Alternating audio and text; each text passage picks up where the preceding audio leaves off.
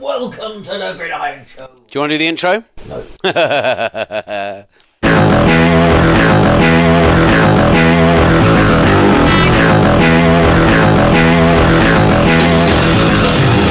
Hello and welcome to the Gridiron Show, and it's not another Twickenham week in the book. The first ever game to be played at Twickenham, another international series week in the book, and another one to come. So there's loads of us to cover. We've got all your tweets and mentions. We're going to talk a little bit about week 7 as well. We're going to cover all the big news topics, and the Billy Big Bollocks just get bigger. This is the Gridiron Show.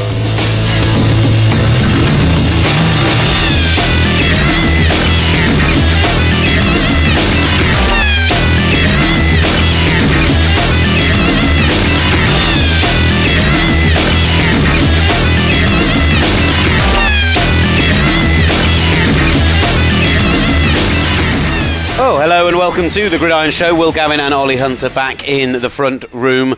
I'm quite enjoying these out-of-studio experiences, Ollie, and I'm enjoying them even more today because Ollie has lay on breakfast for us. At your house? Yeah, all right. Yeah, but no, I did. Well, look, there is an attempted diet going on in my house at the moment, so there's none of this good stuff in my house. So what I did was got Ollie to bring over some pastries and juice and stuff. That's stuff incredible. That we're not allowed in the house anyway. So when Sarah comes back, you're like, what can I do? He just brought it round.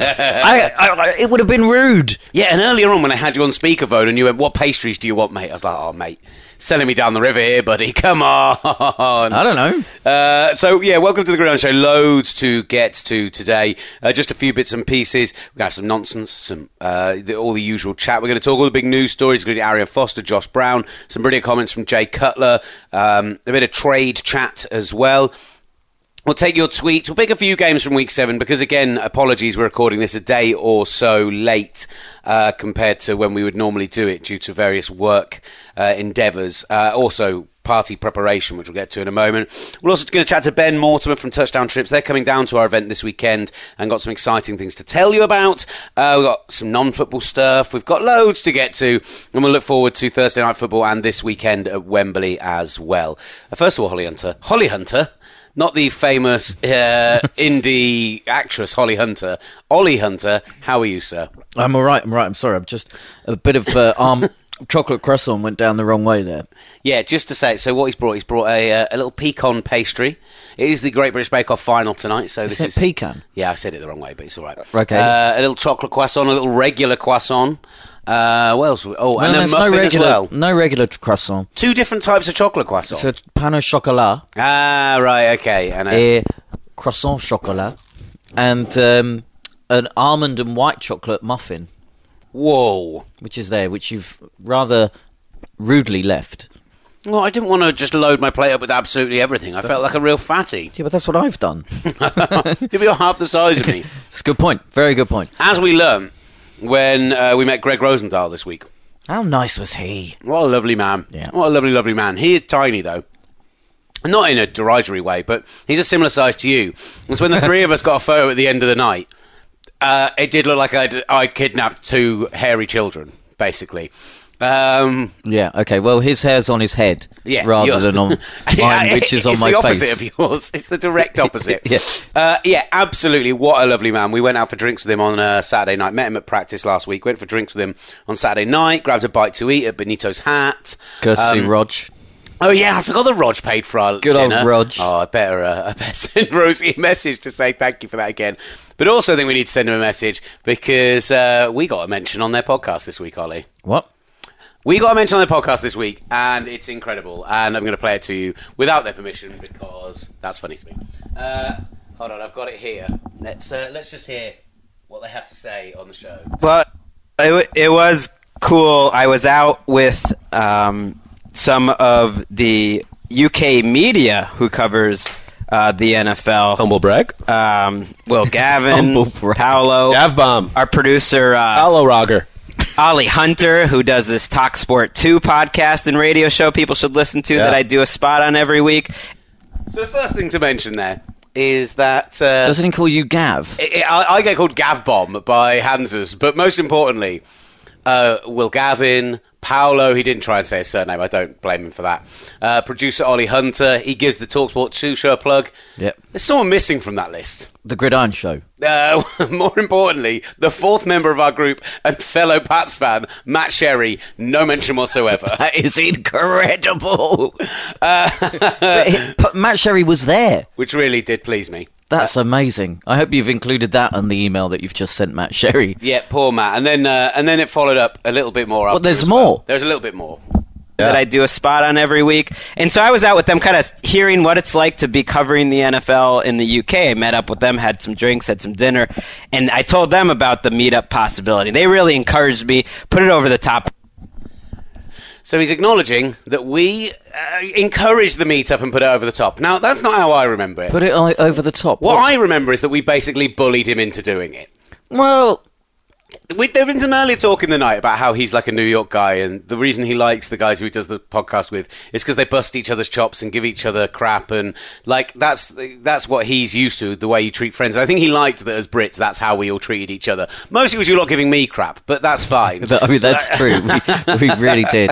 The Billy Big Bollocks thing came out a lot, and he did inquire as to why that was. I wanted you to put them away. But you wouldn't. I just wanted to... Oh, sorry, the referencing of Billy Big Bollocks. You did keep calling me that at any possible turn. But, from what I remember, we basically bullied him into sending the tweet out. And then we turned up at the Empire Casino. And, he says on the podcast about 10 people turned up. It was more than that. It was a good 20-odd people at 10:30, 11 o'clock on a Saturday night in the middle of London just saw a tweet and so turned up. It was pretty amazing that they had that kind of pull. If you tweet... They will come. And I've said it before, but we're doing our party this coming weekend. And where are we doing that, Will? We're doing it at the Bloomsbury Lanes. £10, you get free beer for entry. Free beer is only for advance tickets. We are going to be doing tickets on the door as well, but you don't get a free beer unless you have pre-booked for the party, so pre-book. We've probably done about half the tickets at the moment, which, to be honest, with the capacity of the place, with the style of seating and stuff, it'll still feel full, it'll still feel busy, but we've got 3 or 4 days. I expect they're going to ramp up over the next few days, and we're going to sell more and more. There is an amazing prize draw which you're going to be entered into. So what we're going to do, we're going to have. I'm going to be entered into it. No. If you buy a ticket for the event, you're going to be entered into a fantastic prize draw. Now, the situation of it is. We're going to have a prize to give away on the night. We're looking into what it's going to be because there are a few different things it could be. Some talk about maybe doing a... we've got some Oakland Raiders jackets from Majestic. We've got some signed hats. We've got some bits and pieces. So we're picking what we're going to give away on the night.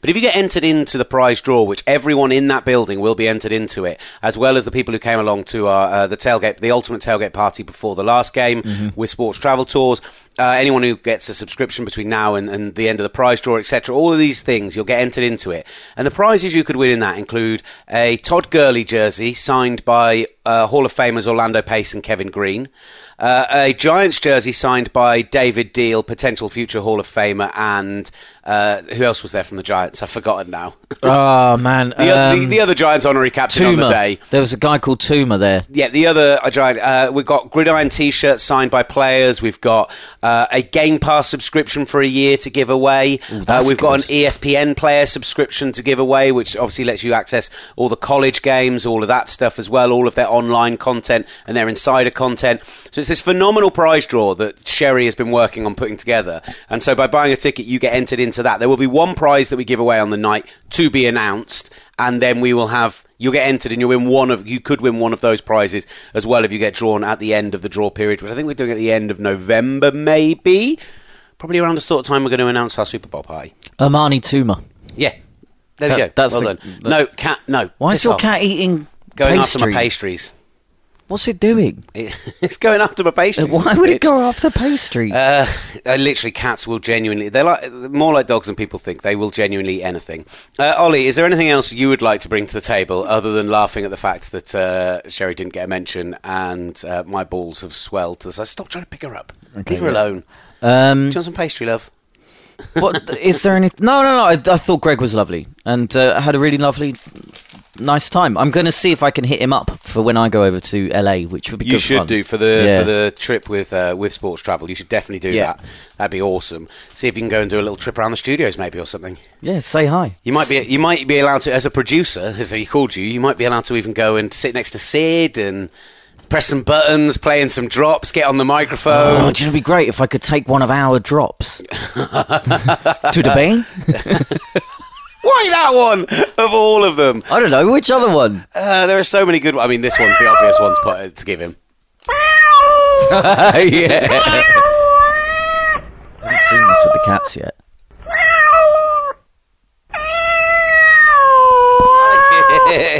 Really doesn't like it. Ears are pricking up and going crazy. Where's that cat? The point is, there are loads of good ones you could use, and I can't believe Tudabeng was the one you chose. Should we do some news from around the NFL? Let's do some news. Starting off with... Drink your clementine juice. You're half on mic, you're not talking properly. Are you coming for one of these? Oh, it took ages to open those. The Dolphins' Arian Foster has announced his NFL retirement. One of my very favourite players to watch over the past 6, 7, 8 years. Obviously a fantasy darling over his career as well. Just had a horrible time in Miami, several injuries. He said the game has meant everything to me, my therapy, my joy, my solace, and my enemy. I've learned to love every facet of the game, from the peak of accomplishment to the gutter of criticism, and it all makes the ride worthwhile. So Arian Foster, at 30 years old, has retired from the NFL. Loads of great reaction to it on Twitter, etc. But you have to say, it can't be in any small part down to the fact that Jay Ajayi this weekend became only the 4th NFL runner to run for 200 yards in back-to-back games. Not only did he do that, but I thought he looked even better against a better Bills defense than he did the week before. I think the only reason he didn't get more is because he cramped up. The very next play, Damien Williams got the touchdown, and I think it was something ludicrous, like 8 minutes to go in the fourth quarter, where if they get the ball again, all they're going to do is run. The guy could have got 250, 300 yards rushing if he carried on. It was unbelievable. Incredible performance from London-born, as he's forever and only known over in this country. Sorry, I forgot to call him London-born Jay Ajayi. Now I feel like I'm going to be in trouble for it. You really will. I think you should trademark it. I actually think that the Dolphins' improvement on the line, and the fact that they've got that left-hand side of their line back over the last 2 weeks, they run the kind of similar zone blocking scheme to what they run in Dallas. And I'm not suggesting that they're anywhere to the same level as Dallas, but now they've got Brandon Albert back on the left-hand side of the line, Laramie Tunsil kicked inside to left guard, who's looking very good. I think suddenly what was one of their biggest weaknesses over the first few weeks of the season is suddenly a strength, and it's the reason the Dolphins have gone for back-to-back victories. And, you know, Arian Foster is a loss for the league, but Jay Ajayi right now, if you can go out, if you can get him, trade for him, whatever, he is the true fantasy darling for the rest of this season as it stands. He stays fit. Can the Dolphins make the playoffs? I mean, probably not, because the AFC South is so tight, and I think that the AFC in general, there are a few teams who... AFC South, AFC East even, sorry. But it's so dominated by the Patriots, and the Bills still look a good squad, even though they lost this game this weekend. And you look at the West, Raiders, Broncos, Chiefs, Chargers are the best 3 and 4 team in the NFL at the moment, maybe just tying with the Dolphins. So both the Raiders, Broncos, and the Chiefs all have winning records. It looks like the 2 wildcard spots will come from both the East and the West, or one of them. So, yeah. I mean, they could do it. They go on a run, they could do it. You're saying there's a chance. I'm not sure that's true, but okay. There we go. Josh Brown has been released by the New York Giants. I mean, we spoke about this last week because we were in the press conferences with Ben McAdoo, etc. That I thought it was shocking that everyone who spoke about him said, we're going to stand behind the player, we're going to stand behind the man, and gave it all of that. And the moment he went on the commissioner exempt list, the moment all the stuff came out last week about, you know, this personal log he'd been keeping of all the different occasions, genuinely, I think there is a question to be asked over whether the Giants withheld any information from the NFL. They clearly must have known about what happened at the Pro Bowl. There's no way that the NFL didn't get in touch with it. And I understand that Josh Brown has spoken out and issued a statement apologising that the character, that his issues have called into question the character or integrity of the New York Giants organisation. But I think they've really botched the snap on this. They've handled it really, really badly. And I'm all for rehabilitation. I do truly believe that people can. But I think Ray Rice, look at the amount of work he does now in domestic violence, in raising awareness. there is a possibility for somebody to become a better person off the back of incidents like this, but the Giants just handled it dreadfully. If you were going to describe how the Giants handle it in a particular play, I've got one in mind, and it features the city, the cross city team.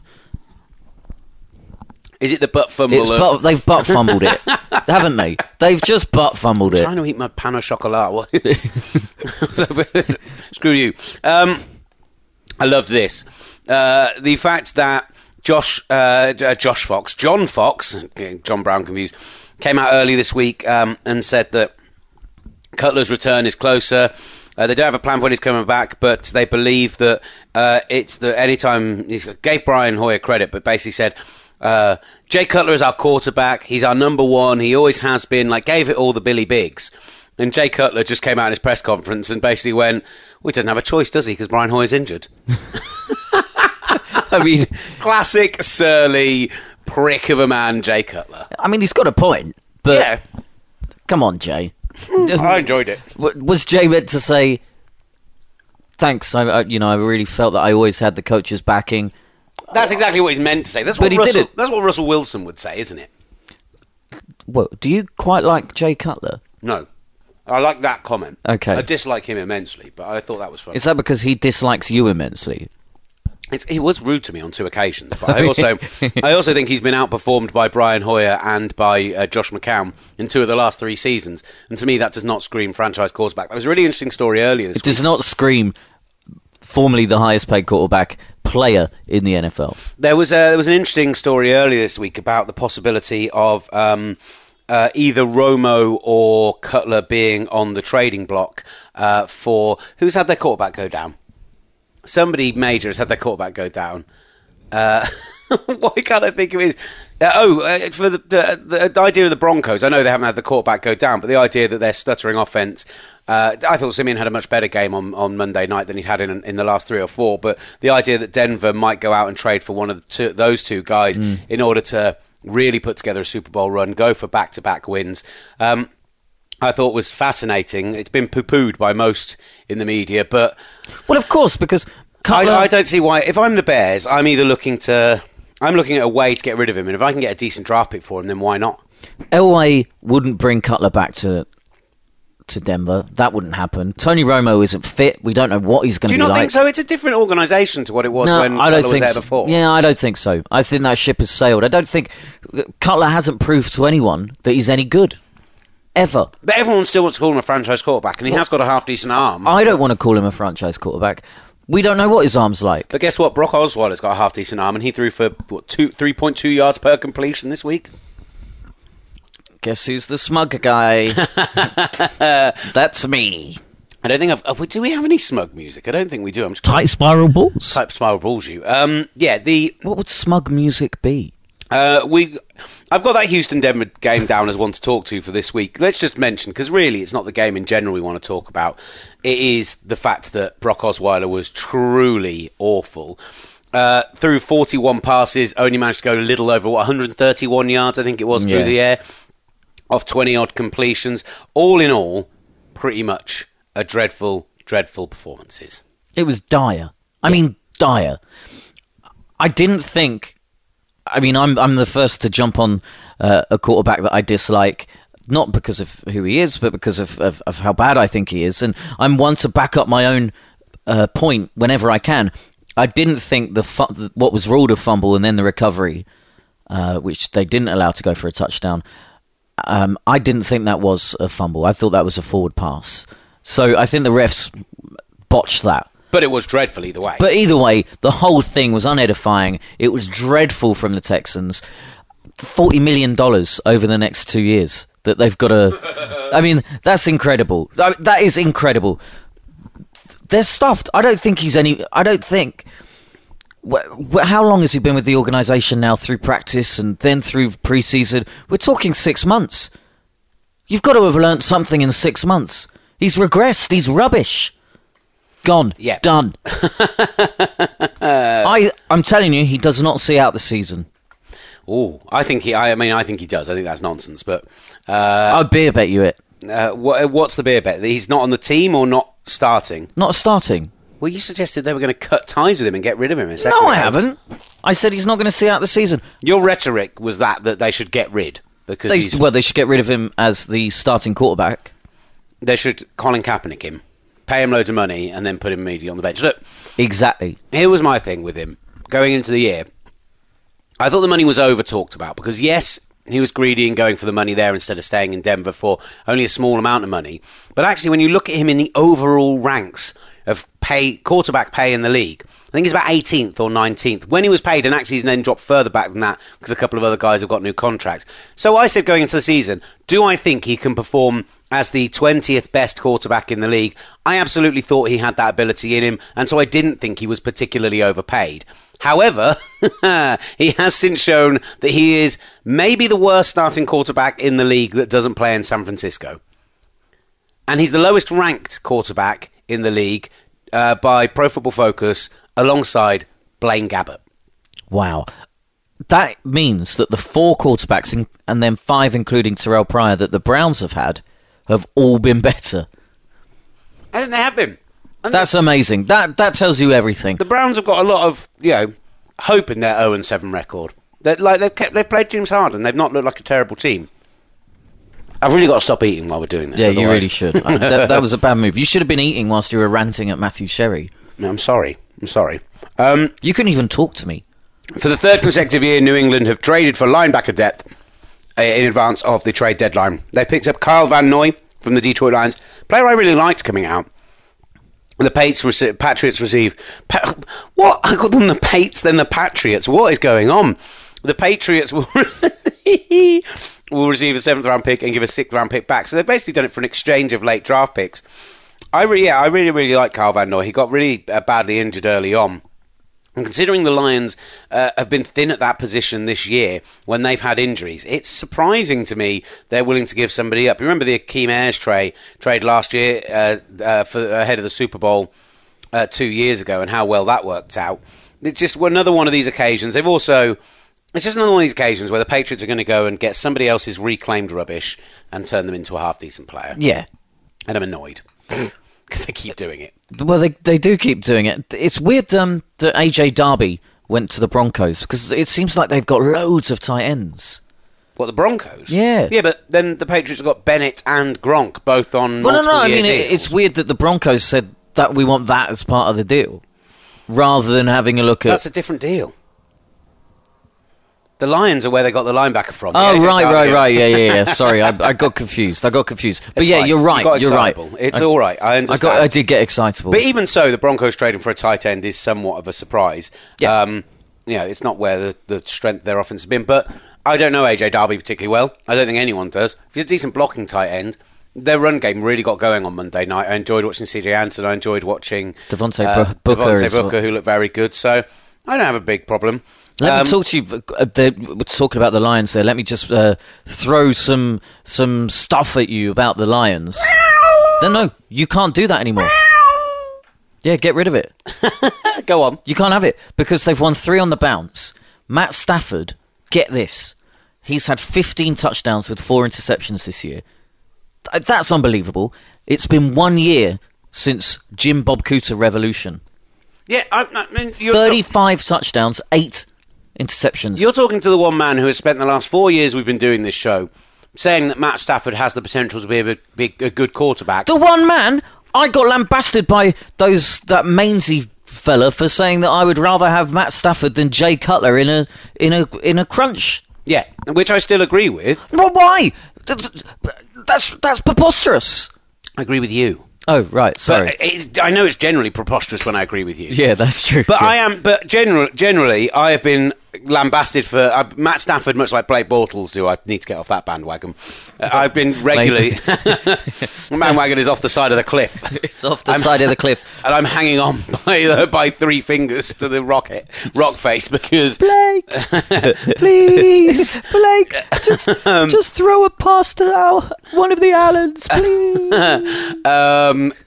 Yeah, Matt Stafford, I used to get in a lot of trouble, and get him. He was another one who was called my boyfriend because I like him a lot, and I think now that they spread the ball around a lot more, I thought that Washington, who obviously coming to London this weekend, were very unlucky against the Lions this weekend because I thought they were the better side for a chunk of the game, but that offense is good. They got coodered. And I'm fine with that. They got Jimmy bobbed. I enjoyed this story this week just because it was funny to me and it means I can do this. I turned off the sound. Why did I do that?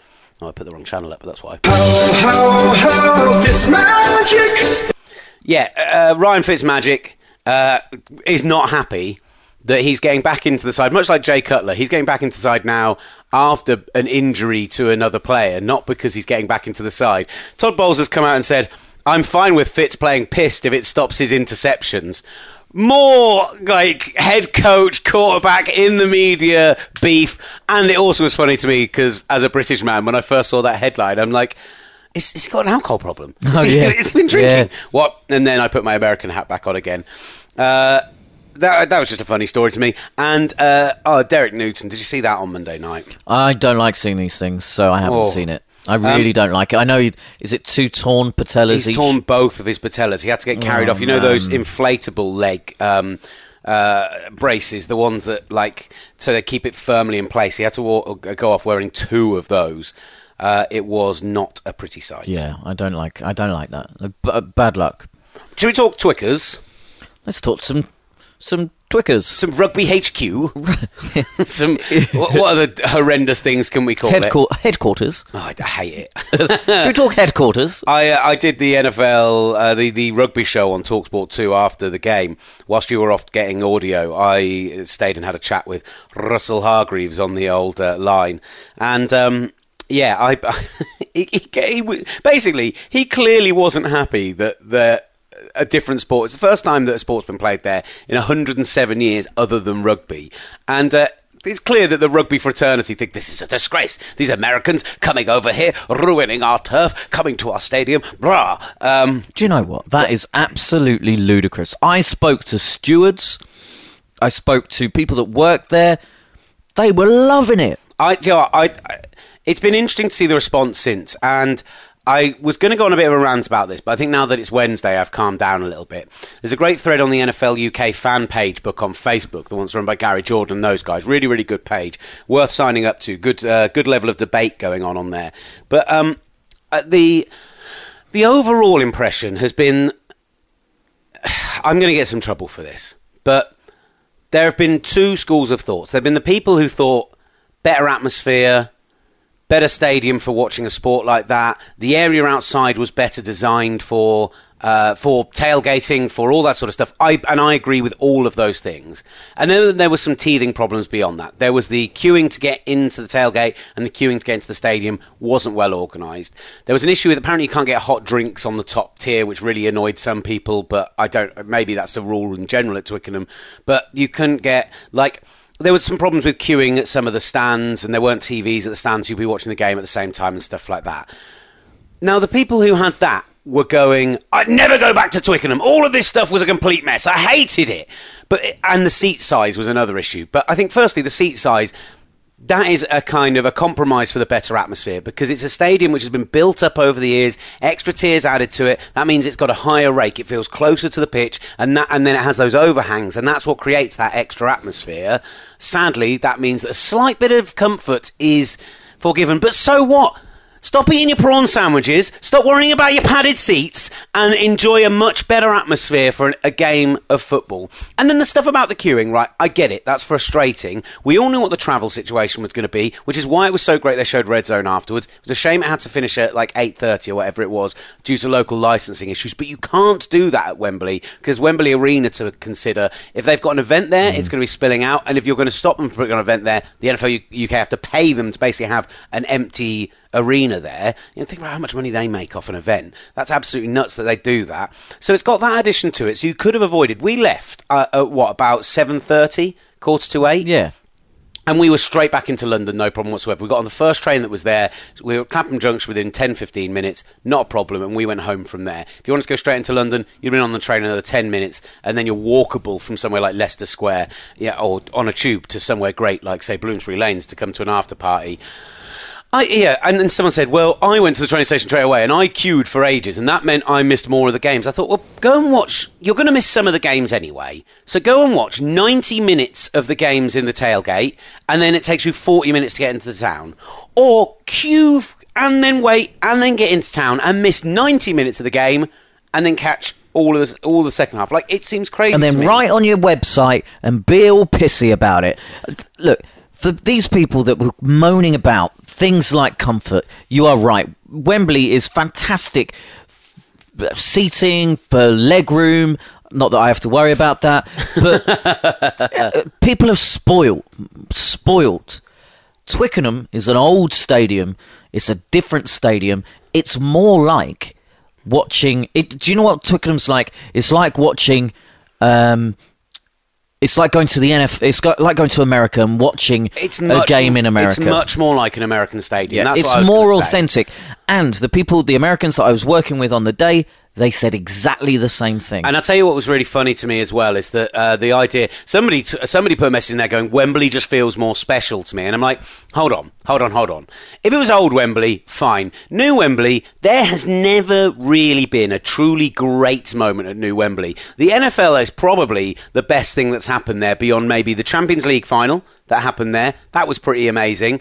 But we've never had something like a World Cup. We've never had a major international tournament there. Twickenham has held World Cup finals. It's seen England victories at the highest level. It's seen, it's got a real history to it. Well, Gavin, I don't agree with you often. What you've just said then, Wembley hasn't had a great moment, is an absolutely insightful and brilliant thing to say. Springsteen's performances there 2 years ago were the biggest highlight I've seen at Wembley in 15 or so You're starting trips. to let yourself down. So, right, but the kind of final thing I'd say about it is the stuff about the queuing and stuff like that. Those are all teething issues that they can deal with, that can be fixed.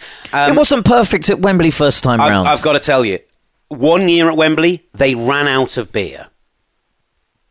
Didn't run out of beer at the NFL. Neither of these Twickenham. stadiums have ever held an event like this where it's that long, with the constant sport, with the fact that people get up and out of their seats on a regular basis because of the nature of timeouts and everything else, so they might go down to the gantry at any time. There are teething issues which can be sorted. Now, what is looking more and more likely that's going to happen, because we've got Spurs in 2 years' time should be opening, is it's looking increasingly like it's going to be 2 games at Twickenham next year, so they fulfil their 3 games they can have. And then in 2018, the flexibility that gives them is they can go, right, we only want 4 games, 2 at Wembley, 2 at Spurs. If the Spurs thing falls through, there is an extension deal for 2 more games at Twickenham they can put in place. So they can do 2 at Twickenham, 2 at Wembley. So it means that they're under no pressure to extend to 5 in 2018, which they would be if they only did 1 Twickenham game next year. There'd be the 2 at Spurs, 2 at Wembley, which are all guaranteed, plus a Twickenham game. So, do you know what? We're going to see 2 games there next year, and I'm thoroughly looking forward to going back. I am going to try and remember to take some gloves this time, though, because the little media gantry which sticks out from the middle stand was freezing. Thermals. Hashtag first world problems. I'm taking thermals and gloves. And I didn't take a hat. In fact, I'm a bit paranoid about going to Wembley next week. I'm taking all of those as well. Rich tweets us saying, no Mexican wave at Twickenham despite a punt fest. 11 straight punts at one point. Any other UK fans' behaviours or traits you want shot of? Very quickly... The Mexican wave is the one thing to me, and I was delighted there was no Mexican wave. I did hear Swing Low, Sweet Chariot a couple of times. I did as well. I would have liked to have heard it in more full voice, because I thought it was pretty cool. I liked it. What would I like to get rid of? The cheering of some kicks and stuff like that. I think, though, but if you listen to Eli Manning talking in his press conference afterwards, he did say, like, what he said last week was that his first impression in 2007 was how passionate people were, but they were cheering at odd times. They weren't really sure about it. And he said in his press conference afterwards that actually the biggest difference between the 2 events was the atmosphere and the fact that fans knew when to get loud, knew when to be quiet. And actually, what I thought was quite interesting is the fact that before the Landon Collins ridiculously nuts interception return... if that had been at Wembley... That would have been the best thing to have ever happened at Wembley. And I tweeted out something like, Martin Johnson must be absolutely embarrassed to see this level of tackling at Twickenham. Because well, and also ball hogging. Really should have lateraled it. Where's the feed? I thought that before that point, yes, it was a more Giants partisan crowd, but the Giants fans had been silenced by the early touchdown and the early turnover. And I thought the kind of the bipartisans, the people who were there as neutrals, because the Rams were looking so good on defense before Case Keenum threw that pick, well, all right, before Tavon Austin tipped that ball up into the air to be caught. Let's be fairer to him. I but thought the ball was slightly behind him. the and it was thrown neutrals hard. were, certainly in the area I was in, were getting right behind the Rams and were getting loud at the right points and everything else. But once the game turned, the pure number of Giants fans really made force. I'm really interested to see this week, because it's a Cincinnati home game. I know that Washington have got a bigger fan base here than some other teams, and probably bigger than the Bengals, but I don't think it's significantly bigger. So I'm really intrigued to see this weekend how the crowd pans out, because I think these are two teams who, they both sit in that glut of kind of 20 teams right smack bang in the middle of the NFL who could all beat each other on any week, who all look like... I'm disappointed the Bengals have fallen down to that level. After all, I am very much still on the bandwagon. They're going to go 4-4 this weekend. Early prediction. Why did you hashtag an early prediction? Dunno. That's one of the weirdest things that you've done. Yeah, all in all, it was weird. I apologise for my behaviour. I don't know where I'm going with this now. Completely lost my train of thought. What But I'm interested to see how the amount crowd of people goes this crowd. weekend. Yeah. Should we hear from everyone knows the result? Giants 17, Rams 10. Do you want me to do a recap of the game? I could do my minute-long recap I did on radio. I think I've still got the my scripting for it. No, just get on with it, mate. Get on with it. So let's hear from a few of the people involved. Starting off with Ollie, who afterwards caught up with the man who scored the winning touchdown in the first ever NFL game to be played at the home of rugby. It's Rashad Jennings. So I'm here with Rashad Jennings, running back for the New York Giants. Touchdown in a foreign country. How does it feel, man? That's an amazing feeling. That's something I'll be able to tell my kids one day. It's this is my 8th year in the league. I've never played here in London. I've always looked forward to the trip and being able to make it and have an opportunity to get in the end zone at Twickenham Stadium. It's something that I'll be able to tell my kids one day. So you've had 3 games off, out injured. How frustrating was that, and how pleased are you to be back playing now? It's very frustrating being injured, not being able to contribute to the team. We had lost a few games, and coming back, still trying to battle through the injury. And Lord, thank God, I didn't have any setbacks. Now I'm truly be able to get healthy and come back a full stride like a starter. So it feels good to be back. So you've got a week off, so that's only going to help your rehab as well. How far do you think this team can go? 4-3 now. It was crucial not to go down 3-4, huh? Oh yeah. Now we're above 500 going into the bye week, which is significant. Get everybody healthy, and then we're right into it again with Philly, back in our division. So, that's a good way to gain momentum. We're doing everything we can to put ourselves in a position to be successful. Now we just got to take care of our details, get everybody back healthy, and continue to grind like the Giants do. You're a veteran of 8 years. Maybe that's why you got the goal line carry. But talk to me about Paul Perkins and Orlean Starker. They're both very exciting young players, right? Oh yeah, absolutely. Those are two of my young lads. I like to say is guys that's kind of my understudy, and I'm able to teach them so much, and teach them how to see defenses, how to see the pass protection, how to fit in certain gaps, and watching them grow. It's tremendous. Both of them have a special, unique talent that they can implement inside of this offensive system. Both of them are going to play the game a long time, and I'm kind of happy to be their mentor while I can. What's it like to be playing with Eli Manning, future Hall of Famer? Surely, future Hall of Famer. How calm is he out on that field? He never blinks. He's the most poised person I've ever been around. From expression to the way he commands and the way he leads and the way he throws the ball, he never hesitates, he never blinks, he never blames anybody. He just keeps chopping at it. and he believes in the system, he believes in his teammates, he believes in himself, and it's contagious. 7 years with Coach Coughlin, a new coach now, and Coach McAdoo. What are the differences between the two?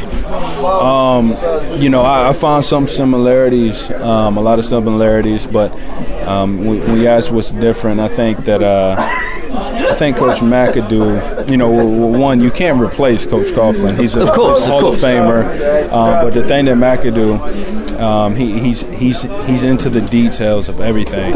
He's a militant. He knows how to command a room, which is one of the headliners to be a successful head coach. When you're in a room with grown men that have families, and you're able to, your voice is able to carry, and everybody responds and respects it. You got a chance to be a really good coach, and that's him. So is this, I presume it's going to be a fun plane ride home and a bit of a party on the plane, right?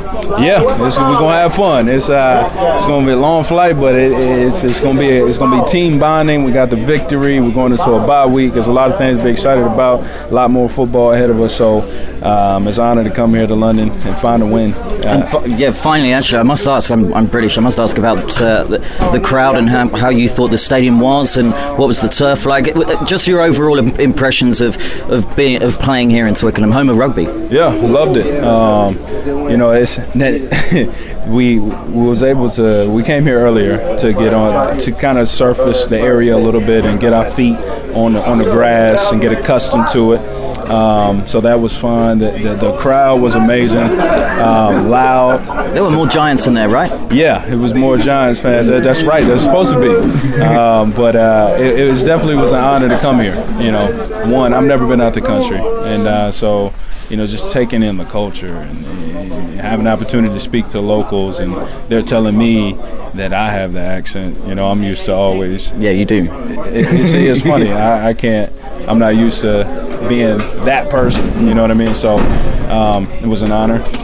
A lot of history that I was able to soak in, and then also just playing in front of the fans and just being here, and actually being able to stamp my passport for the first time meant a lot. And then to do that and win, actually score, it's something that's memorable for me. I'm disappointed there wasn't a rugby lateral in the entire game. It's an absolute disgrace. We should have game planned something up. Absolutely. Listen, good luck for the rest of the season. Cheers. Thank you. Thanks, man. Yes, sir. Why did you do it like that? I don't know. I just went into Mike Powers Pops. It was really weird. Rashad Jennings there speaking with Ollie Hunter. Any takeaways particularly from that conversation? He was wonderful. I'm sorry. I thought he was good fun. Did you speak to him? No, I just listened to you speak to him. I had work to do. Okay, so he was really engaging. All of these NFL players are really engaging. But he made you... He looked into my eyes, Will Gavin. Oh my God, this is going to get super homoerotic right now, isn't it? But he was very sharp. He's actually really humble. I really, really liked him. But the main thing was when I asked him about the difference between Coach Coughlin and Coach McAdoo, his answer to that was fascinating. How McAdoo commands a room and commands attention and commands respect. Okay, maybe he didn't when he was doing those pre-game press conferences where all he got were Josh Brown questions. But for the players, they've really bought into McAdoo. So that was my main takeaway. Look, I think the Giants are in a decent position still. Overall, let's talk about the Rams though, because first of all, let's hear from Jeff Fisher in his press conference afterwards, who was, let's say, pretty surly. The quarterback's not the reason, by the way, that we lost 3 games. So I'm staying with Case. Jared's going to play when we feel Jared's ready, And I know you would, had we won this game, you wouldn't have been asking about Jared, okay, which I understand, okay. But, we didn't lose this game because the quarterback played today, okay. We lost at some other positions. And Brian didn't get the audible. You think he breaks that pass up. Kenny Britt stopped on the post. Didn't think he was primary, stopped on the post, we got a touchdown pass, I'll make changes at receiver before I make changes at the quarterback. Wow, Jeff Fisher. And the reason I particularly wow that is because I was kind of the way in which he called out the the wide receivers. He said, I'm not blaming Case, we're sticking with Case, and the fact that he said, like, Brian Quick didn't get his head around to turn. There was another one where Kenny Britt stopped at the post instead of running the deep route, and they would have scored a touchdown. I know there were the tips as well, which is difficult, but Case Keenum led 2 very good-looking drives towards the end of the game and then had the ball picked off in horrible situations in both of them. Either of those drives gets completed, we see the first ever overtime game in the UK, because the Giants hadn't particularly got anything going offensively. I thought it was one of the best Rams defensive performances of this season, beyond the Seattle game. I think it's the best that defense has looked, and overall I was kind of disappointed they came away with nothing, and I felt gutted for the guys on the defensive side of the ball. They didn't. Roger Saffold was speaking with the guys at Real Sports afterwards. Sadly, the audio is a little untidy, so we're not going to use it, but basically called out the offensive coordinator for not running the ball when clearly it was working. Todd Gurley had a few good runs in the second half, and they kept going away from the run and back to the pass, and Saffold was clearly frustrated with that. So overall, I think the Rams, I hear what he's saying, but I don't believe it. I think we're going to see some... That is 7-9 bullshit. And under centre, week 9 against the Panthers, I think we're going to see some Jared Goff action. Maybe not starting, but if Case Keenum looks bad at any point during that game, he's going to be on the shortest leash ever. Yank him, get Goff in there. I got to agree with you. Got to agree with you again. I was working on US radio, and the colour commentator, Derek Rackley, used to play for the Falcons and the Seahawks. He noticed, especially with some of the deep throws from Case Keenum, that the ball isn't going through the air. It's starting to hold up. There was the play before he got picked off by Rogers Cromartie in the end zone, where Tavon Austin missed his route. It was exactly the same type of throw, a real floaty throw, and Brian Quick couldn't. He was expecting the ball to come down in a different place from the trajectory of the throw, but it held up in the air. And this is something that Rackley had noticed from the week before and the week before that. I think that's a worrying trait for an NFL quarterback. So it wouldn't surprise me that a guy like Jared Goff, who can sling the ball, even if it means that they reduce some of their passing plays to get Goff in, I think that could happen. I think also that defenses are starting to spot this and starting to stand off of Case Keenum because of those types of throws. If a guy that works on radio for Westwood One can spot it, surely defensive coordinators can. And I think Jared Goff, for all the things he doesn't necessarily do brilliantly, the one thing he did do at Cal was he had to get very used to in that scheme was getting the ball into very tight windows, getting it out and released quickly. And I think given some practice and given some time in the NFL, he could be good at that. There's nothing we've seen to suggest he's going to be yet. But should we talk about? There's just a couple of games I want to touch on from Week 7 before we move on, and one of them I just can't not play a bit of this.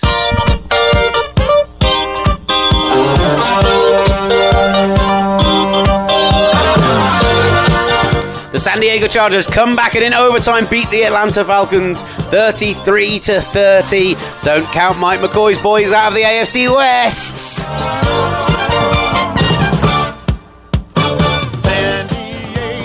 We could have seen a situation this weekend where if the Broncos had not beat the Texans at home, okay, that's less realistic. But the Raiders and Broncos lead that division at 5-2 each. But the Chargers back at 3-4, winning a few on the bounce, and then the Chiefs at 4-2. This is a really intriguing division again. And overall, this weekend we've got. You look at the results for both these teams. This weekend we have got 2 blinders in the late evening games, 8:05 and 8:25 kickoffs. Both of them are going to be displayed on giant screens at our party at Bloomsbury Lanes. You've got Packers at Falcons, after Falcons have lost a couple on the bounce, and then you've got Chargers Broncos, which if the Chargers win that, go back to 4-4, pull the Broncos back a game, start taking them very, very seriously as a wild card option. The kind of players in particular that caught the eye yet again, Joey Bosa looking just like an absolute freight train in the first few weeks of the season. He's got to be up there as alongside Jalen Ramsey for Defensive Rookie of the Year. Whoa. contention. When we did our pre-season awards show, I got ridiculed and derised for saying Joey Bosa could be... And do you know what? You didn't deserve that. Although saying that, Keanu Neal has been superb for the Falcons as well. So there's another name to throw into the mix of that. The Falcons still look just like they have all season. Defensively, not too great defensively. They got a bit of pass rush going in this, but this was the game of the season so far for me. I really, really enjoyed it.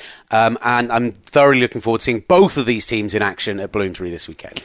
Let me reel off a few things for you. Chiefs, Colts, Saints, Raiders. What do they all have in common? Winning, no. Chiefs can't. No, they don't have winning records. They have conceded more points than they've scored this year. They all came from behind in the fourth quarter, or in one case, it's actually the third quarter, to beat the Chargers. Yeah. The Chargers, if they were slightly better coached or they could see out a game... Don't make it about coaching. There was a lot of fumbling. I love Mike McCoy. If there's a lot of fumbling, the Chargers... Okay, chaos theory, they might not have won the next game or beaten the Broncos or the Falcons. The Chargers are a good team. I've said it. I think they're the best 3 and 4 team in the NFL. I believe in the Chargers. Let's talk quickly about Seattle, Arizona, because this was the late game. 6 apiece, one very much for the purists. Our first tie in 4 years. David Johnson still had a pretty decent game, but we saw 2 missed kicks in overtime. That's right. Kick watch! 2 missed kicks in overtime. And actually, do you know what? I sent a message when I saw the outcome of this game and saw the quote-unquote highlights. I was like, this is just the worst. By the way, guys, the late games this year have been dreadful. Actually, I watched this game back. It was brilliant. I know it was only 6 points apiece and we'd like to have seen more from these two teams, but it was constantly defensive, hard-banging, trying to run up front, in the trenches, just old-fashioned good football. I really liked it. By the way, guys, when he did quote-unquote Billy Big Bollocks, actually did the air quotes. Yes, I did. Yes, he did. Why wouldn't I? Well, you should. And that's the kind of guy you are now. There was just a quick mention for that one. I made the only note I didn't mention from the Houston-Denver game, just to come back to this, was there was a point in the second half. I came down and I watched it live the second half that morning because I had to do some stuff for TalkSport. And there was a point where they got a turnover. They forced a turnover when the Texans were, I think it was 14-9, and looking like they were going to pull back into it. And they forced the turnover.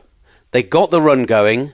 Play action got the big play down to the receiver, and then they punched the ball in from 2 yards out with their fullback. And I just tweeted going, that was proper football. Yeah, you did. That is how football should be played. You force the turnover with your defense. You've got the run going. It's helped your play action. That helps your big plays. Like, if anyone wants to see how just good, by the numbers, proper X's and O football should be played, that was a great example. So I just wanted to give Denver some love for that. It's like scoring a boundary in cricket and then the very next ball, get off the mark, little single.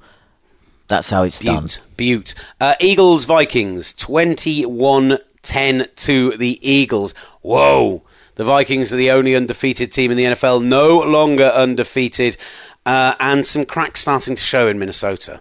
Yeah, the O-line is not looking good. Question for you. You've gone out and you've spent all this money on Sam Bradford, not money but picks, you know what I mean, all this collateral. There are 2 teams in the NFL right now who are 2 of the worst 3 teams in the NFL, and actually with the way the Dolphins are turning around, they're back to probably being the bottom 2, who both have a Pro Bowl, even all-pro level left tackle, and would probably consider trading them for like a second or third round pick. If you could go and get Joe Staley or Joe Thomas from the 49ers or Browns for, say, a number 2, they're both 30, 31 years old, so probably got 4 or 5 years left in the tank, would you do it? If you're the Vikings. If you're the Vikings and you know that you've invested so much in the quarterback, you've lost so much on your offensive line to injury, you've got this chance to go out and get an all-pro level guy like Joe Thomas, like Joe Staley, would you do it? I think you would have to package it or get another player, which would be a very good running back.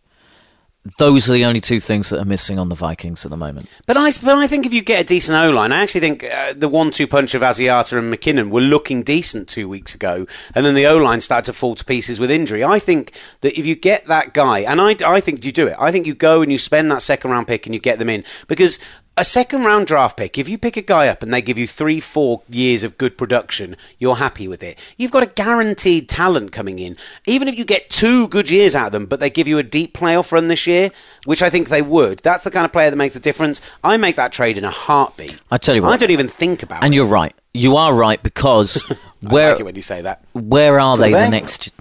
Where's the Super Bowl next year? Minnesota. Oh. So...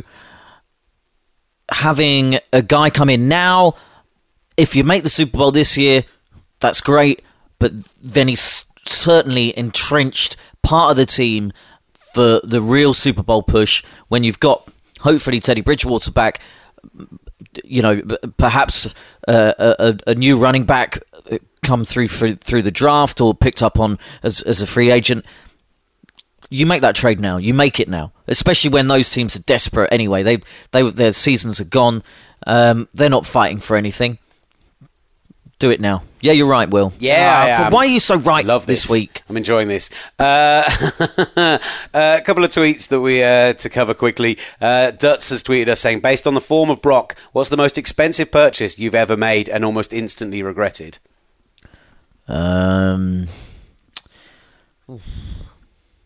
I did buy a Justin Smith jersey for this season, the black one, thinking that he was definitely going to be back, and then he retired. That was I still don't mind, because it's a lovely jersey and I love Justin Smith, but that was, I was too preemptive in that strike. I once bought a pair of shoes that looked like red bowling shoes, and I instantly regretted it. Please wear them on Sunday. No, I don't have them. It was when I was younger. When I was young, I didn't need... Oh, sorry, I don't know where I was going with that. I just was letting you go. Yeah, no. I'd see how far you went. Why do you let me? Oh, sorry, someone's just tweeted saying that the tweet that I read out from them last week, I did call Tom Knight's tweet the angriest tweet I've ever read, and it is true, it was. A few other people getting in touch. Is J-Train the real deal, or is he just having a few temporary good weeks? I think his performance against the Bills made me really believe. His knee injuries have been his problem, not his quality. The quality has always been there. I believe.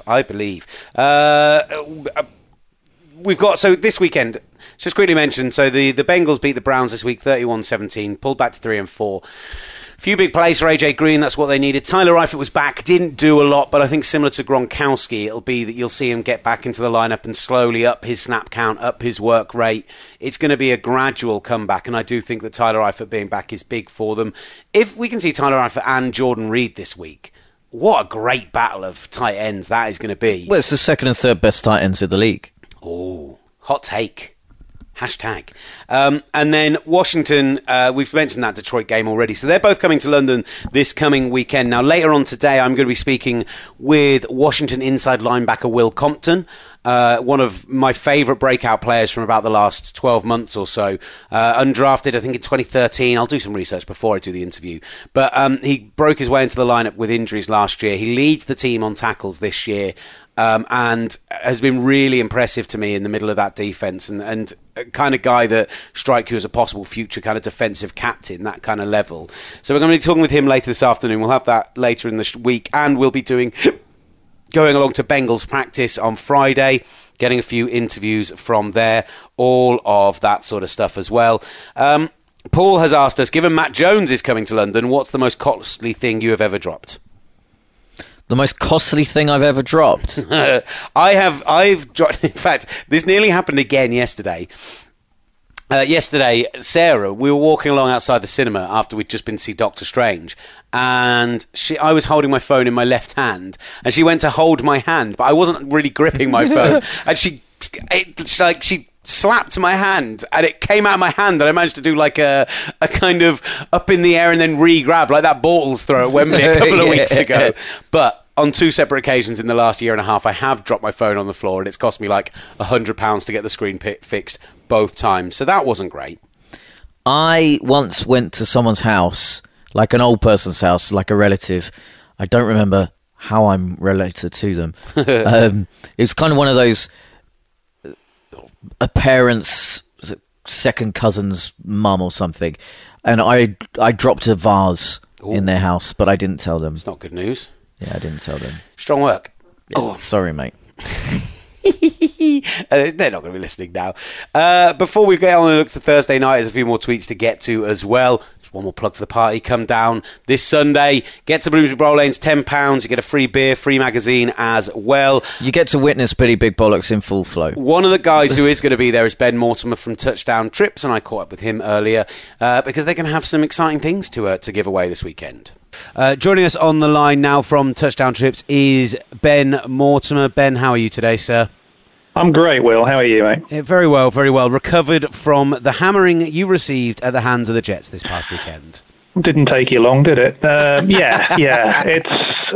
It's not going great, I'll be honest. It was it 2 weeks ago when I sort of prognosticated that we'd probably lose to the Giants, and I did actually pick against us again last week going into it's got a very familiar look to it, the Ravens team this year. It's very similar to last year. There's injuries, there's a lack of confidence, there's the ability to snatch defeat from the jaws of victory, and it's a pretty desperate situation. The buys come at a good time, but I'm not sure how much light there is. The only hope we'll have is some guys getting a bit healthy, and if we can get Yander and Stanley back on the offensive line, it might give Flacco a chance. But even then, Joe's really got to step up in his performances too. So we'll see. I think Harbaugh is in the hot seat. Oh, really? Wow, that's a hot take for the show. It's a hot take. It's not. It has no foundation. It's just a hot take. That's what the entire basis of our popularity is, Ben. So don't worry about it. The reason we're chatting though is you're coming along to our shindig this weekend. Yeah. No, we can't wait for that.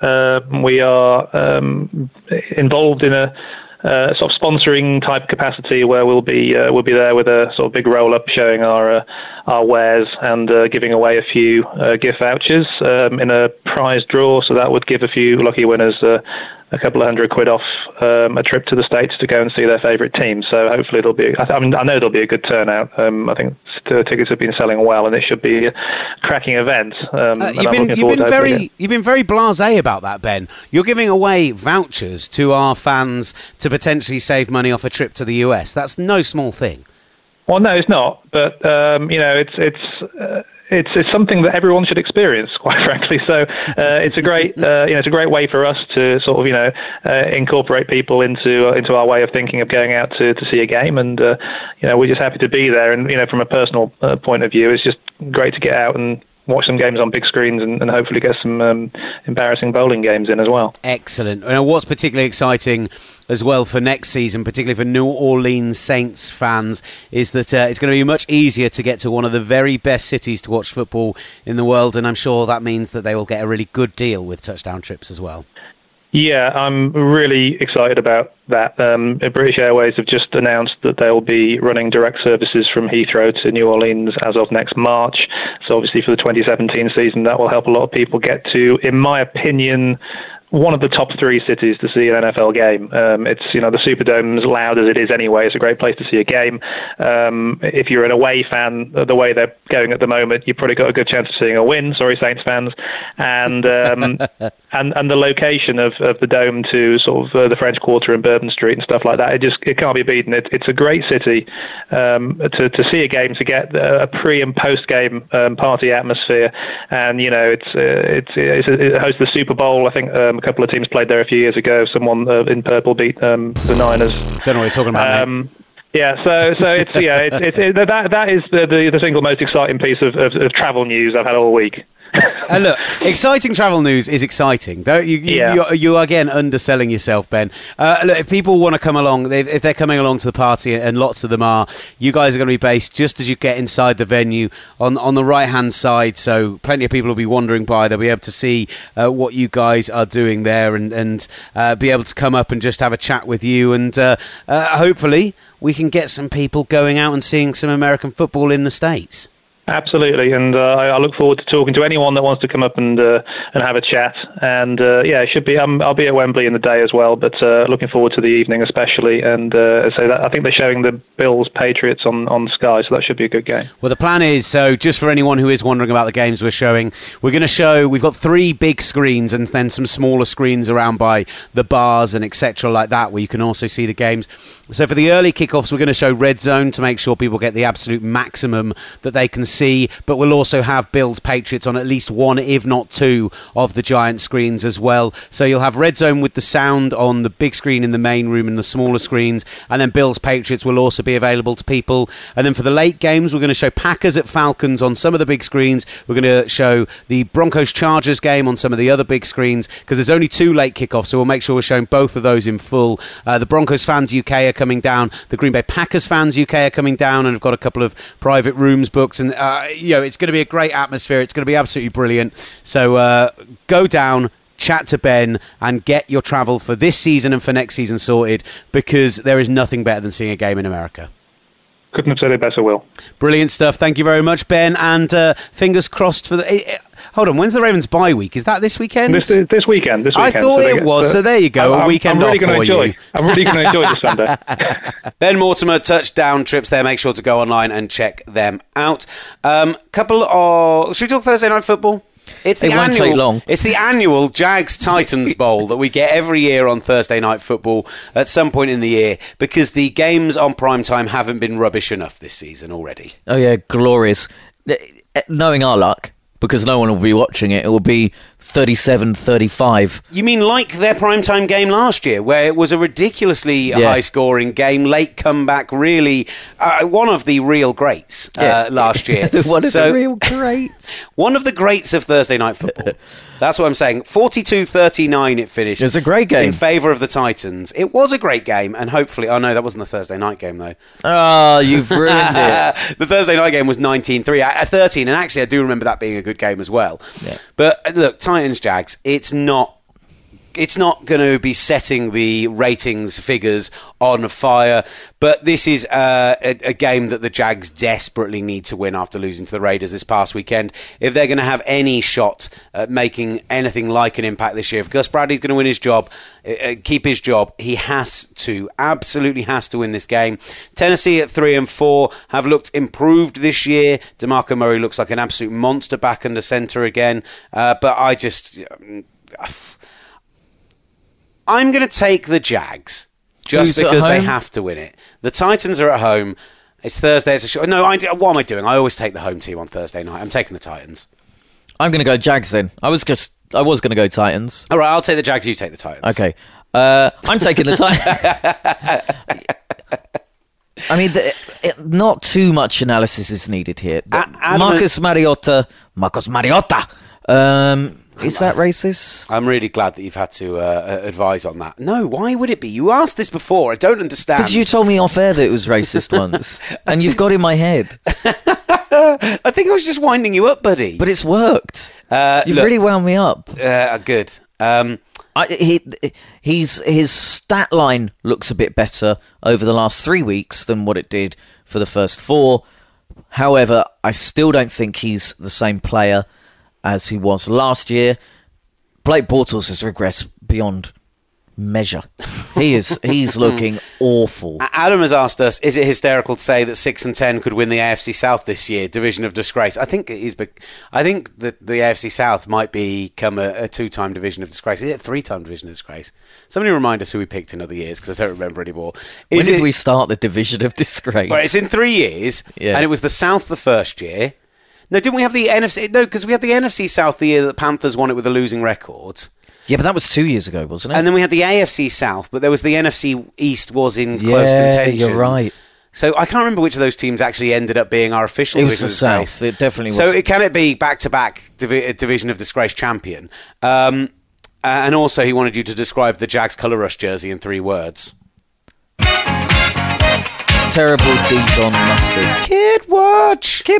Terrible Dijon mustard. Terrible Dijon mustard. Fine. No, Dijon mustard is terrible. Just to verify. I do love Dijon mustard. It's more actually French mustard colour. Rather than Dijon mustard. What's your favourite mustard? couple of non-football tweets. That's so Partridge. I refuse to do it. A couple of non-football tweets we've had Coleman's, in. right? Jim's got in touch saying, very small detour from the world of football. Love that it's been 108 years since the Cubs won a World Series. 68 years since the Indians won it. Who you got? And if the Indians do win it, do you think the Browns can beat the 68-year record before they come close to a Super Bowl? That would be very funny. I don't think the Indians will win it. I like the Cubs. I like Jake Arrieta. You do know that the Indians won the first game 6-0.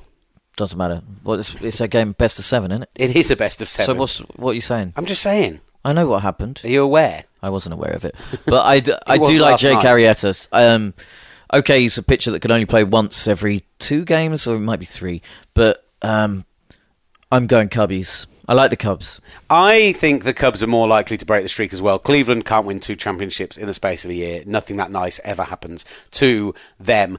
And the other one was Jake tweets, basketball season has started. Should I get into that sport as well? And if so, who should I support? Who should I support? Now, he's a Steelers fan, Jake. And actually, there was another Billy Big Bollocks moment this past weekend where Jake Viney's in our auction league that we did through the podcast. And it was halftime report. And so everyone had left their seats to go to halftime. I was about to do my halftime update on TalkSport, then on TalkSport 2, as I was flitting between the two. And between the two of them, somebody just went, Will, from behind. And I turned around and Jake Viney was there in his jersey and stuff. And like, He didn't make you sign it. was like, I thought it was you. And I came over and I chatted to him, and he was, what a lovely guy, really nice bloke. But I did think that anyone who was surrounding him would be like, sorry, who's this joker? Like, who's this guy that he thinks is famous enough to go and talk to? Never heard of him, and it did make me laugh a little bit. I thought if you were there, you would have gone fully take the mick of the Triple B. I definitely would, yeah. Exactly. 100%. They said, but Pittsburgh, there's no obvious team for him to support in the NBA, basically. That's what I'm saying. You could support the Pittsburgh Condors. Was there a team in... I didn't realise there used to be a team in Pittsburgh. My feeling... Did you watch last night's game, by the way? I did not see last night's game. Oh. What happened in last night's game? Spurs beat the Warriors 129-100. Oh, I did see that. Hammered them. Like, there was a final dunk from someone on the Spurs, which was insane. Emphatic. Yeah. A big win. Golden State, they've brought in KD. It was in Golden State's house as well. Golden State should really break their own record this year based on the talent they've got there. And that's not a good way to start the season. Look, Jake, as with any sport that you're watching in America, my recommendation is to watch it for a season and then make a decision. Because go for players that you like, or fan bases you like, what kit you like. Actually, basketball's great for kits. They've got so many. You should. That's fair enough. If there's not an obvious based on geography or family history or background or anything, watch the sport for a year, 2 years, 3 years. Learn who you like. Obviously, I mean, it's weird to pick a championship team unless you've specifically really enjoyed watching them or had a reason to. But yeah, just get into the sport before you try and pick a team. I know some people struggle with that. The idea of just it's like even though I have a little love for Penn State, they're not really my college team. I just like watching college football in general. Did you see what happened with them? Oh yeah, I did on Sunday night against Ohio State. Something about whiteouts at Beaver Stadium that clearly mean that they produce great games and great performances. Not that we've ever talked about that before on the pod. Don't know what you're on about. So yeah, that would be my general impression. Ollie, we are rambling again. Any final thoughts that you want to bring to the tableau? Well, I've told you this, but I'm going to tell the listeners. It was an incredible thing of coincidence the weekend. I met up with Matt Sherry. We went to Borough Market on Saturday. It was very nice. Sherry had 3 main things from Borough Market. Fat bastard. We then decided we needed to walk from Borough Market to Waterloo Bridge, so we went across the river to the north bank of the river, and we needed a pub. Couldn't find a pub. We found one, went into it, of this really weird place called the Canning Taps. Went down into it, bought a couple of beers. Sherry went to the loo first, then he came back. I went to the loo. As I was leaving the toilet, the door opens, and there's this dad who's showing his daughter that the men's toilet smells worse than the women's toilet. It's not a wrinkle we needed as part of the story. It's Well, not I a wrinkle that you gave us on Saturday night either. No, I didn't. I added that just for you because I know you've heard the story before. Who was the dad?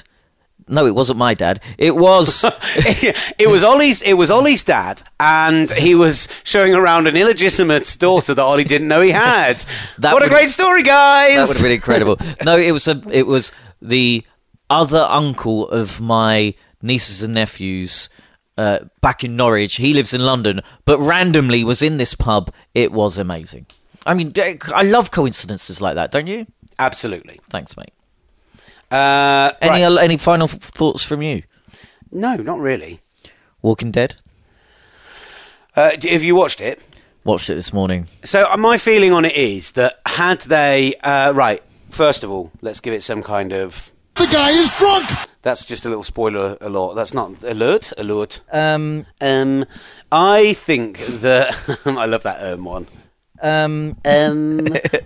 Tight spiral balls. So, spoiler warning. I read the comics, so I'm completely up to date with the comics. So I'm delighted that they picked the character they did kill. I'm trying to do non-spoiler but spoilery. I'm delighted they killed the character they did kill because that's the same as the comics, and the direction that the person closest to that character goes in from this point forwards, they become an absolute badass. And so I hope that they follow that same line as they did in the comics. Sure. Is it the person that they were closest with, or in the past? No, literally, closest with as a relationship standpoint, not as a... Not literally sat next to. No. Because they were closest with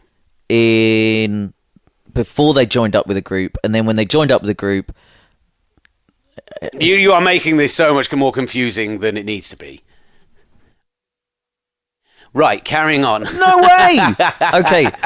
Okay, I understood. Okay. So, yeah, I'm glad that they did that. I still just maintain that even though it got a real proper holy crap moment out of me, I think they could have done the death before the end of the series, and has the cliffhanger being them dying, and how does the reaction happen and all of that. And we all would have been just as hooked when last night's episode was on without having the nonsense of the cliffhanger. And I think it would have been more shocking, and I think it would have been drawn people in more. I just think that they went for a really old-fashioned TV trope that they didn't need to use. It's such a popular series.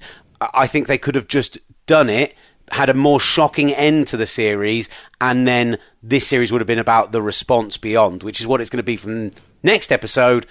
I just think it would have worked better. I just would have preferred But they've done that. Ooh, who's this? This is live. Live person at the door answering. But they've done that all the time, haven't they?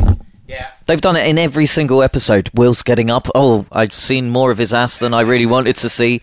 He's selling crack. And it's... Oh, that's so disappointing. Don't you just hate it when the postie or a parcel delivery guy knocks on your door, he's got a parcel, and then he says, "Oh, I've got a parcel for across the road. Can I leave it with you?" What's the point? I mean, I don't mind taking the parcel, but come on, guy. What is the actual point? Wasn't something for you, buddy? What I'm really doubly disappointed about is I am waiting for a delivery today. Oh, hold on. Hello.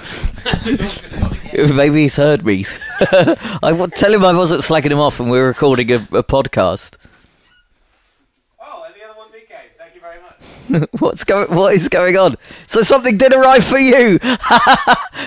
It was a different guy. It was a courier. Oh, incredible. It was a courier rather than a thing. Yes. What are the chances of that happening at the same time?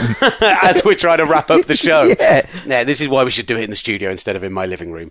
Although now I do get to, as soon as you leave, strip down to my pants while I edit, and then fix my woman's computer. Nice. My wife's computer. I never want to say that again. Hashtag BBB. Any final thoughts, Ollie? No. Right. Oh, we've sold another 3 packages of tickets this morning, so good stuff. We're up even further, so get online. Well done, guys. gridiron-magazine.com/after party. I've had it confirmed by Sherry. On the night, the prizes we're going to be giving away are going to be a signed Jags hat, Gridiron T-shirt signed by the Super Bowl MVP from Super Bowl 25, Otis Anderson. An Oakland Raiders majestic jacket, so one of those really nice, like Letterman jacket style ones for the Raiders. And then you also will be entered into the prize draw to win that Todd Gurley jersey, the Odell Beckham jersey. Those are both signed. The Game Pass for a year, the ESPN Pass for a year. All of that's great. You still get a beer if you buy an advance ticket as well. You're going to get a free copy of Gridiron Magazine even if you turn up on the night and pay on the door. It'll be £10 on the door as well. We'd love to see you all down there. And if there is enough demand, I'm going to take the equipment with me. If there's enough of a demand during the late games, we'll put Red Zone in on the TV downstairs and we'll do a live podcast in the little downstairs bit. But I'm not doing it for an audience of less than like 20 people because... Here we go, Billy Big Bollocks. No, it would be ludicrous. If we did it for like 5 people, it would be so silly. You're an absolute disgrace. You know I'm right. You know I'm right. No, I don't know that you're right. So you'd like us to do it even if there's no audience there? I mean, when we did our podcast at the Super Bowl... We did our podcast at the pub. Yeah, at the pub. It's just me and you and people looking at us like we were mental. Yeah, that's true. The pubcast. I also means that we need to make sure I don't get too drunk beforehand because otherwise I'm going to get abusive. We also won't do the whole podcast because we won't be able to react to all of the Sunday night games. But we'll do like a Wembley reaction. We'll do a party reaction. We'll do like a Tell TGS. Listeners' questions. But basically there will be a spare... basically what will happen, there will be a spare microphone there and we'll encourage you to come and sit with us, ask a question and get involved. So there is currently I would say a 60-40 chance of the live podcast happening. Okay. I was kind of relying on the Packers game being earlier so all the GB Packers guys would come down and join us, but Dutz will be there. Paul Mainwaring will be there, so Waxing Lyrical guys can come down and sit with us. We probably need another 2 microphones. Let's say there's a good chance we're going to do it, but we just need you guys to actually stick around because it won't be till about 10:30. Yeah. Towards the end of the later games, and we'll do like half an hour, 40 minutes with a little audience, and it'll be good fun. Yeah, let's do that. Fine. Okay. Thank you very much for listening. Keep tweeting us at Gridiron, etc. as per usual. This has been The Gridiron Show. Hey guys, it's Devon Sam here from Lucasade Sports Podcast, running the show. Check out this week's episode where we get to meet the one and only Anthony Joshua. Oh my goodness, do you think he wants to be friends with us now? Yeah, mate, he told me that he wants to link up and have a bit of sparring. Yeah, sure he did. So head to all your podcast providers and click subscribe now. Also get in touch with us at Lucasade Sport using the hashtag running the show. You will not regret it.